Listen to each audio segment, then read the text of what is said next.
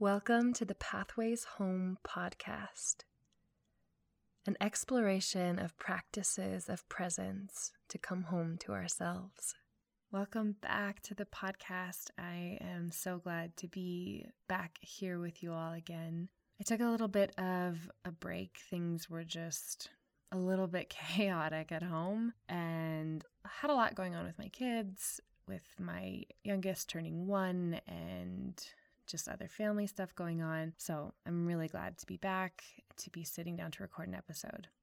Not the episode that I thought I would be recording right now, but with everything that I had going on, I will be totally upfront and say I was not as consistent initially with the practice that I had set out for this next month.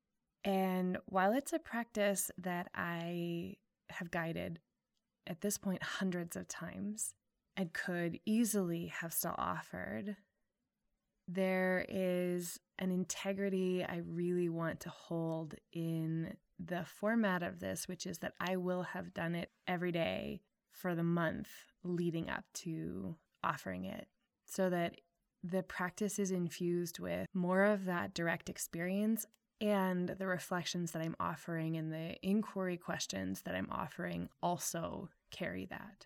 So that episode will be coming a couple weeks later than expected, but it is on its way, and I'm really looking forward to sharing that with you all.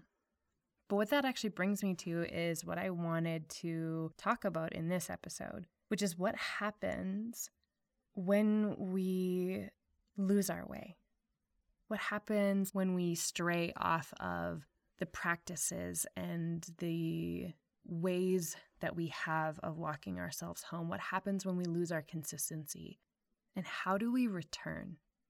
Because lost off the pathway home is actually a really normal and inherent part of it. We're always walking ourselves back home to center, back home to that core essence of ourselves. That journey requires that we stray. Things in our lives, in our experiences will pull us out. Distractions will pull us out. Our habitual forms of coping, whether with stress or with overwhelm or with change, will pull us off course. But the pathways that we have to walk ourselves home are always there waiting. There is no amount of wandering off and getting lost and getting mired in the muck and in the weeds that precludes us from coming back again. We are never so lost that we cannot come back again.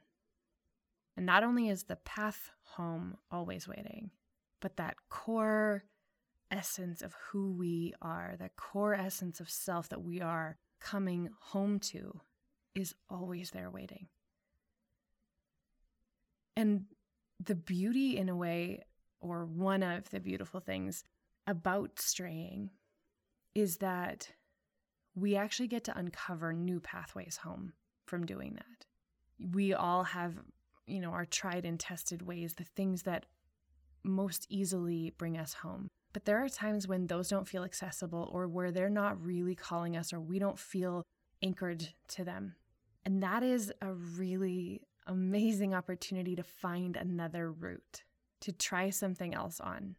In my personal experience, I have wandered off path, gotten lost in the weeds, I don't know how many times in this long, long journey. I don't know how many times. And I don't know how many more times. But what I do trust in is that I will always find my way back. Time and experience have granted me that. I used to be pretty hard on myself about it. When the contraction came after the expansion, or when I found myself lost again, or repeating old patterns again, or falling back into what I thought were bad habits again. I used to be pretty hard on myself about that because it always felt to me like, how can I be here again? How can I not have learned this lesson? How has it not stuck yet? But what I also gained with every single repetition of that experience was the understanding of how much more well-worn and deep the grooves of all of the pathways home were starting to become. And through that, I started to find a much kinder voice to address myself with in coming home again, in recognizing that, whoop, it's time for a course correction. Whoa, I'm out. Oh, I'm feeling lost. And to be able to connect with myself in a much more compassionate way of saying, okay, normal human experience. I'm lost again. Things have contracted again. I'm feeling confused again. I am repeating said pattern again. Okay, what do we do? Where's the first place I feel called to look? What is the practice or the pathway back home that would be the best antidote for where I am now? And so those years of wandering off path, of finding myself lost and confused, have given me so many different pathways to choose from. So many different practices and ways of showing up to reorient myself. There's a whole arsenal of them available to me now purely because of that. And when I realize that now, when I look at that now, I feel so grateful for all of those wanderings, for all of the ways that I then got to accumulate and study and learn more and learn deeper from it. And so that would be my first piece of thought for you, is to watch how you're speaking to yourself when you wander off. Notice the way you're addressing yourself, the language that you are using in your mental discourse about it. How are you describing it to yourself when you wander off? How are you feeling about the fact that you've wandered off? Not how does wandering off feel, but how do you feel about the fact that it's happened again? And is there room for you to be much more generous and sweet and tender and compassionate with yourself for that? And then the next thing I want to get into is practical ways. Because one of the things I've definitely noticed in myself, and that I think a lot of people do, is when they notice they've wandered off from the pathways that they were walking, the things that were really, truly supporting them, when they notice they've lost touch, is that we tend to think that we need to throw ourselves in head first into the deep end, doing and everything we possibly can, throwing everything at it in order to course correct. And I think that's sometimes a reaction to how big the departure feels from this is working, this is supporting me. I feel connected to that core essence of myself, and lost, confused, repeating a pattern. That discrepancy between the way that we feel in those experiences, I think, makes us feel like we ought to throw everything at it to get that other feeling back. When in fact, trying to throw everything at it is just another way we're overwhelming ourselves.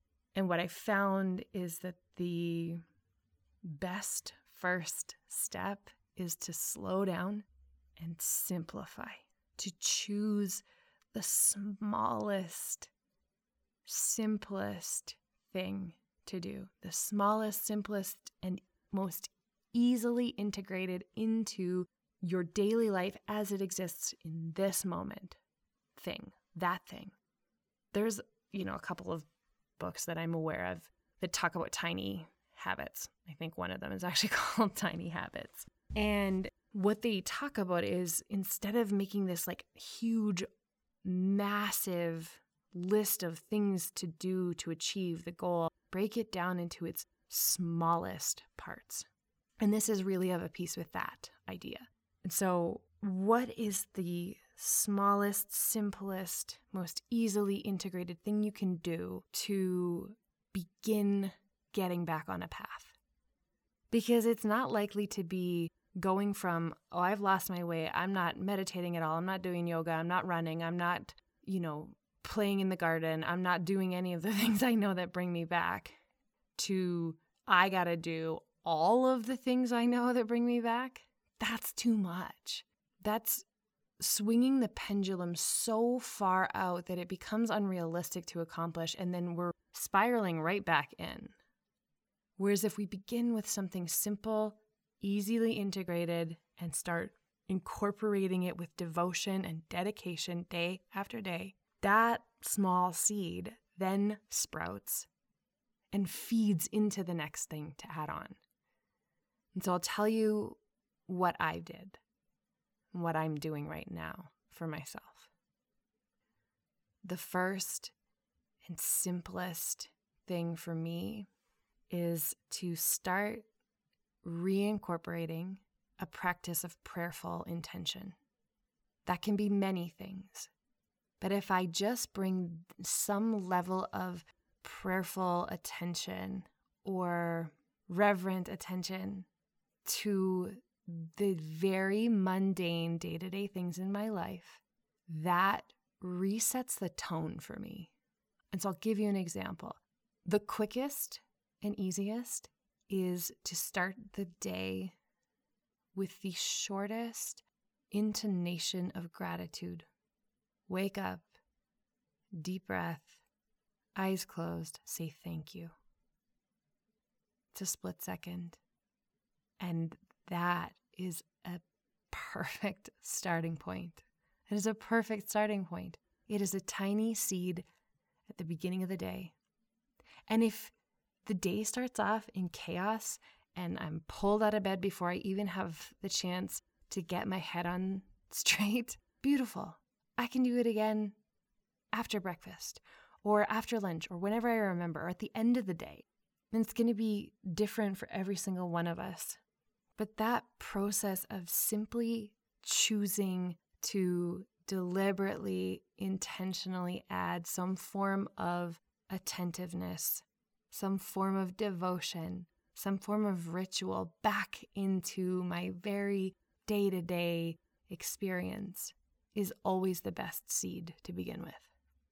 One of the other things I like to do, either right off the bat or from that first little piece, is to bless the things I'm consuming.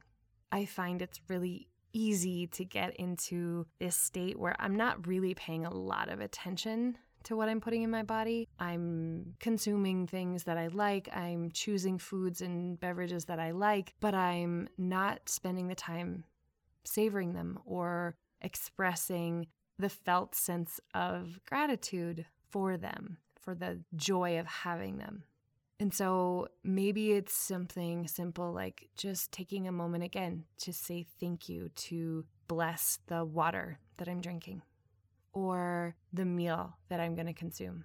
And that becomes the perfect interruption to the busyness of life, to the chaos of life, because it means that every time I go to put something in my body, maybe I just start with the water I'm drinking, and then it gets expanded out to the meals, to the snacks, to everything I'm putting in my body.